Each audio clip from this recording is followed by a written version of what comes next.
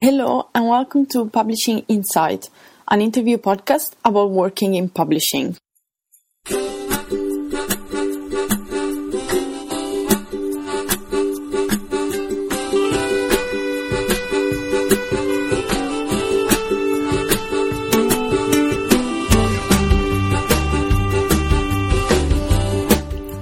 Welcome to episode 14 of Publishing Inside. I'm Flavia, your host, and for this episode about human resources, I interviewed Diane Hobbs, HR and Office Manager at Bloomsbury Publishing Oxford office. We discussed many topics such as the importance of internships and work experience, entering the publishing industry later in your career, how to get transferable skills in other industries or in your free time, and how to keep learning and growing. This is the last interview of season 1 of Publishing Inside. Therefore, I decided to give listeners the chance to submit their own questions for my guest, and Diane answered those as well. So thank you very much to all the people who sent me their questions. I hope this episode will be useful to clarify your doubts. Happy listening. If you are enjoying listening to Publishing Inside, please subscribe and leave a review. And for any comments or feedback, you can write me an email or find me on Twitter at flamflam91, FLAM91.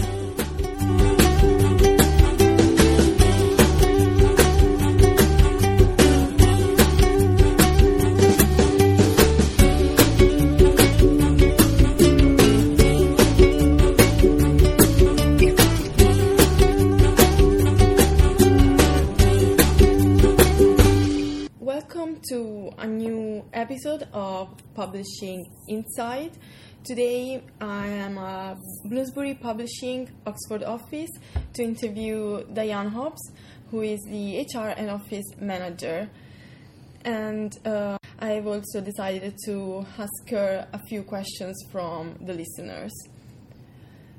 So first of all, thank you very much, Diane, for agreeing to be on the podcast. Thank you for your time. You're very welcome. It's nice to see you. And actually, we met at a SYP event a few months ago in Oxford. We did. So we can say that our first advice is to attend these kind of events. Yes. And because it's a great opportunity to network, meet people, and ask for advice in person. Mm-hmm. Yeah. So my first question is, can you tell us about your academic and career path? Yes, well, I started my HR career at a publishing company in Oxford called Heinemann. And I was working in a finance department at the time, but somebody persuaded me to there was a position in HR, and somebody persuaded me to apply for the role, so I switched from that finance department into the HR department. And so Heinemann Publishers, which was on Jordan Hill, it's now part of Pearson. I went into the HR department, and I then did the course at Books University. They do the certificate in personnel development. It's a degree for human resources management, postgraduate degree. My line manager at the time was Janet Shields, and she persuaded me to do the degree, which I did. So juggling the degree and full-time work was hard, but it's definitely been very worthwhile. Do you have any advice about that, when you have to juggle both working and studying? You just got to be committed, you've got to want to do it, you've got to see that the end result is going to be really useful and worthwhile for your career. It is hard. Your social life suffers, and your family life suffers, but it's definitely worthwhile, and I would recommend doing that. And similarly, a marketing qualification or editorial courses, sometimes you have to do them outside of work. Definitely. But it's, I think it's worthwhile. Yeah. Sorry, I interrupted you. No, that's all right. So I've been working in publishing for most of my life now. So sort of 7 years at Heinemann and nearly 20 years now at Bloom. We were Osprey Publishing, but we're now Bloomsbury Publishing. So nearly 20 years with this business. Yes, yeah. And what does a typical day as a HR and office manager at Bloomsbury Publishing Oxford office look like? And what are your main tasks and responsibilities? So myself and my assistant, we're based here in the Oxford office, and we've got a dual role. We do HR work and manage the office, so that's why the job title is HR and Facilities, HR and Office Management. So we're part of a bigger HR team in London. There's 7 in the whole HR team. But specifically, my role is, dual purpose. It's running this office and supplying an HR service to this office. So we've got about 60 staff here, but I also look after Haywards Heath and Dublin. So I've got staff elsewhere that in other offices that I support. And my typical day, so it's from an HR point of view, it's about a lot of it is recruitment and resourcing, working with managers to place adverts, arranging interviews, sitting in on interviews, liaising with agencies, and making job offers. But then also an HR advisory side of my role, where I'm just working closely with managers and employees on just about anything that comes up. So there's that, and just generally just making sure we all work within the legal framework. That's sort of the HR goal. And then the facilities part of my job is just dealing with absolutely anything that comes up on a day-to-day basis, and those could be just making sure the office is run safely, and all the health and safety elements are in place, and providing a safe and pleasant workplace for everyone to work in. Perfect, thank you. And what is your favorite project you have worked on during your career? Well, probably my 2 favourite projects have been the 2 projects that caused me the most headaches, and they were the big office moves that we did. So we've moved twice since we've been in Oxford, in 2003 and 2013, and we've just moved a couple of miles up the road each time, but it is quite a big task to move 50, 60 people. It's like moving house for 50 or 60 Definitely. people. It's, moving all their work possessions, the furniture, the stock, all the space planning about who needs to sit where, fitting out kitchens, creating nice work areas and social areas for the staff. It's just a massive amount of planning and organisation. So a complete headache at the time. But they were sort of most rewarding, when you get to that new place. It was a nice feeling. Perfect, thank you. And some of our lovely listeners have submitted some questions to ask you. So this is the first. What would you recommend to career changers who want to move into publishing slightly later than graduation? What looks bad and what looks good to employers? And are work experience and internships available also to slightly older people, for example, people in their late 20s? Yes, absolutely. I think we all have transferable skills in publishing that any industry can benefit from. So, skills such as organisational planning, being able to follow procedures. I think many people do a bit of proofreading and copy editing in their jobs. To have a market awareness, to have some sales techniques, to be able to work with people and manage people. Those are all skills that people come to us with, and, all of us would take outside, if we ever left this business. Those are all skills that we've got that we would take elsewhere. So those all sort of, generic skills probably. And I think a real, one example of people coming to publishing slightly later in life, we have an example of that. We have one of our employees now in a senior editorial role, who was an English teacher about 5 years ago. She fancied a career change, so she came to us, probably in her early 30s at that time, and she came and did a voluntary period of work experience, unpaid. She was in a time of exploring and what she wanted to do, and she absolutely displayed lots of these qualities. We saw lots of potential in her, and lots of skills, and obviously her English. A grasp of the English language was brilliant, and having been a teacher, and we just saw great potential in her, and we sort of snapped her up straight away. So you absolutely can change careers at that time. Yeah, successfully. Yes, yeah, definitely. Perfect, thank you. Another question from a listener: do you have any advice for someone who is in the industry but wants to move to a different country? And in this specific case, our listener is currently working in the UK for a publishing company and applying for entry-level jobs in Germany, but not being successful despite having plenty of experience. This is not something I've had an awful lot of experience with, but I guess my advice would be just to investigate the legal position in that other country. You'll be able to find all sorts of information, your right to work in that country. You'll find that online. But absolutely, your skills, your publishing experience and your skills, that won't be the issue. I think the hoops to jump through would be the visa requirements in those countries. Mm-hmm. Mm. Yeah.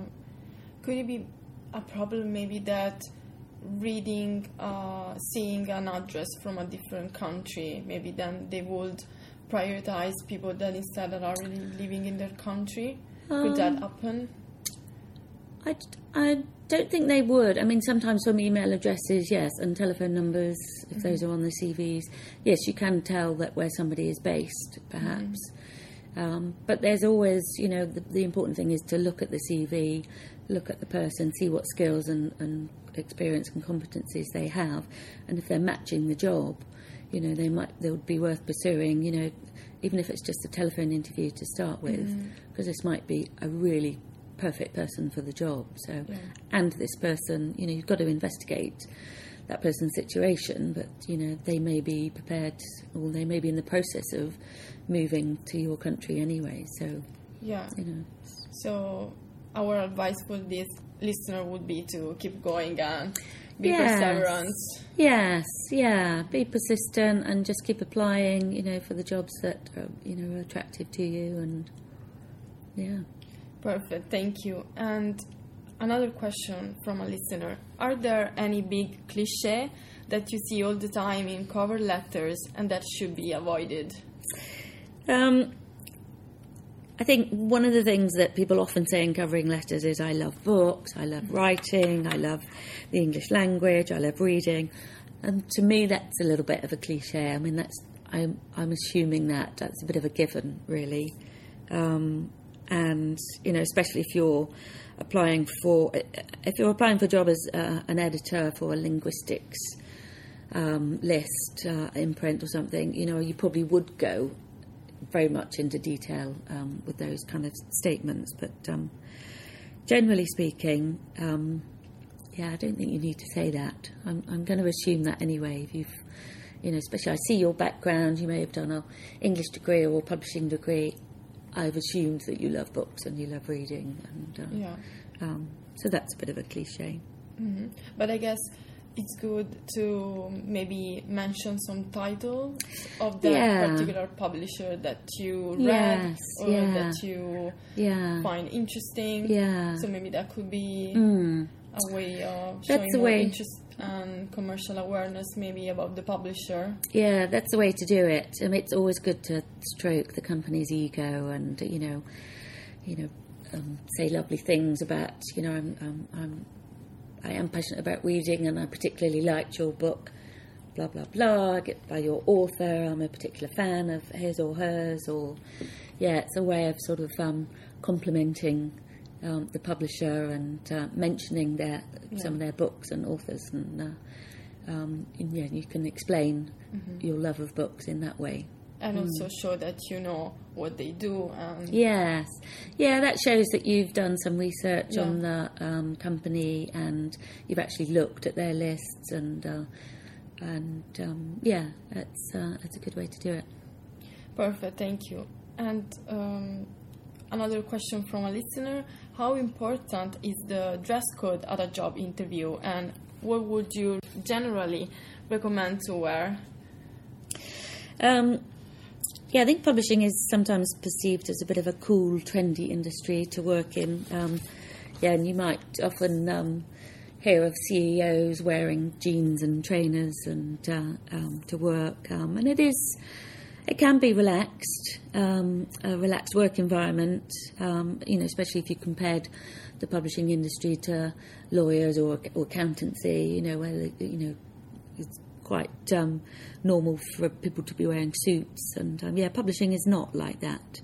But I think when you're going for interviews, yes, you do need to be smart.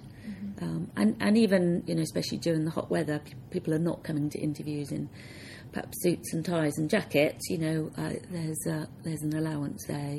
People are just wearing tailored trousers and shirts and blouses, and you just wouldn't wear jeans and Converse trainers to an interview. It's you want to make that good impression right at the beginning. Perfect, thank you. And what advice would you give to people applying for entry-level positions in publishing in order to build the necessary confidence and succeed in the application and interview process? It is very competitive out there, but I think you can, if you can marry up your skills and experience and your degree and your passions into a role, that's a really good start. And gaining industry experience is also really useful, so get as many internships and work experience placements as you can. That always looks good on your CV.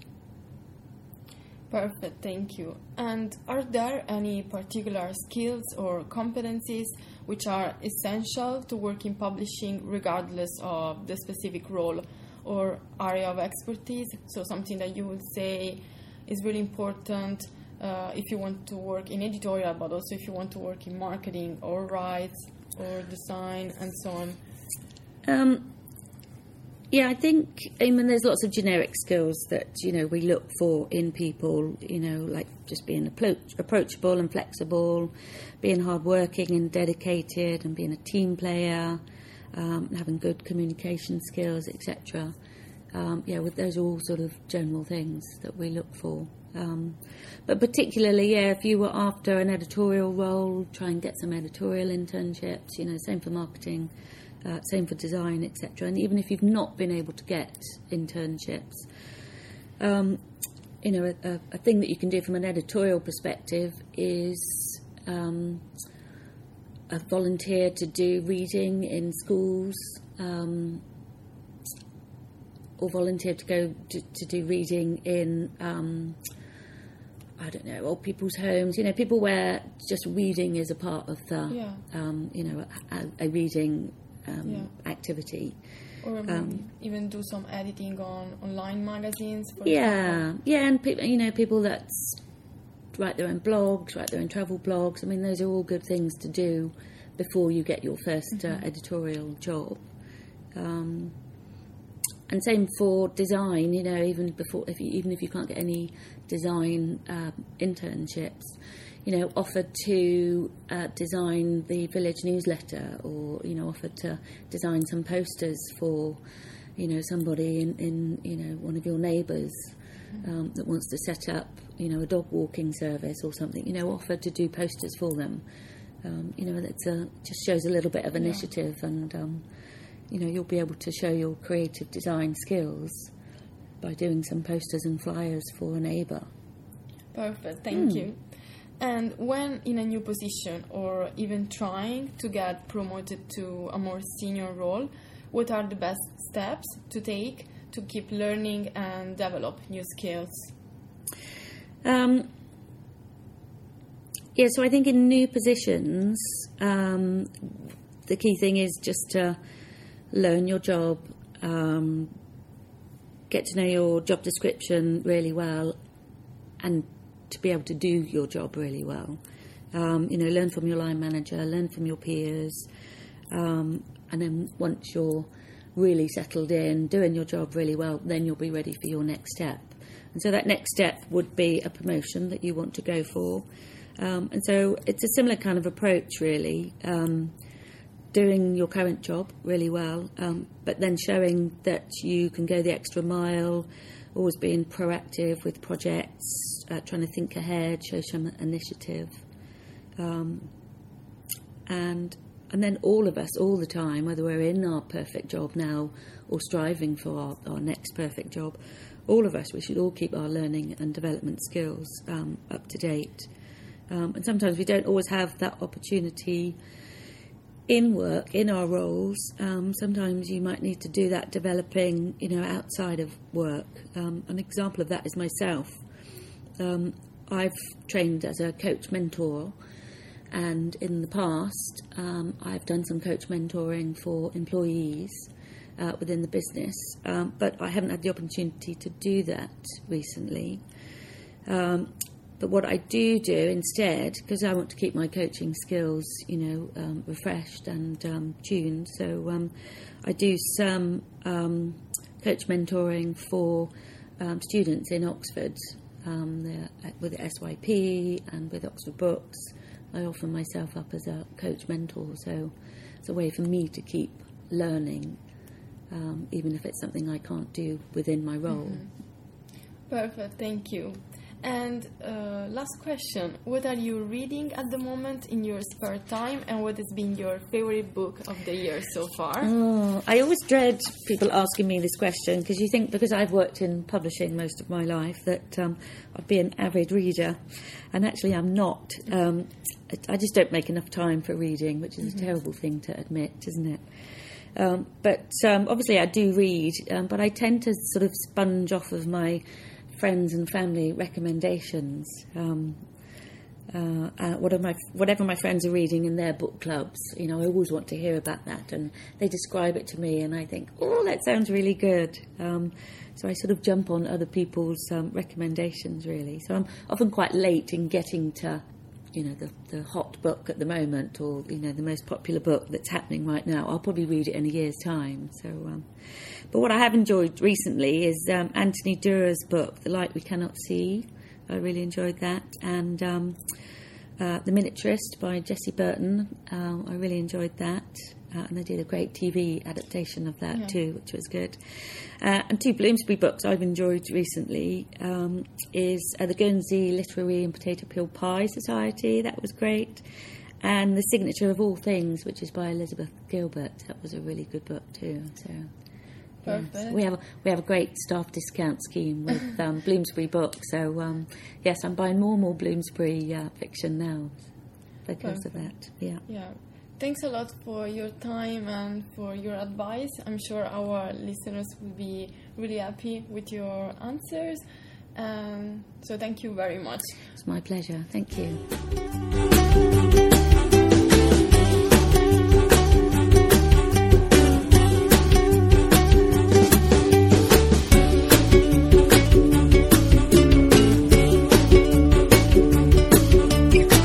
That is all for episode 14 of Publishing Inside. I hope you have enjoyed listening to it and found it useful. If so, please subscribe and recommend it to other people you think may be interested. And for any comments or feedback, you can write me an email or find me on Twitter at flamflam91, FLAM91. Have a nice day.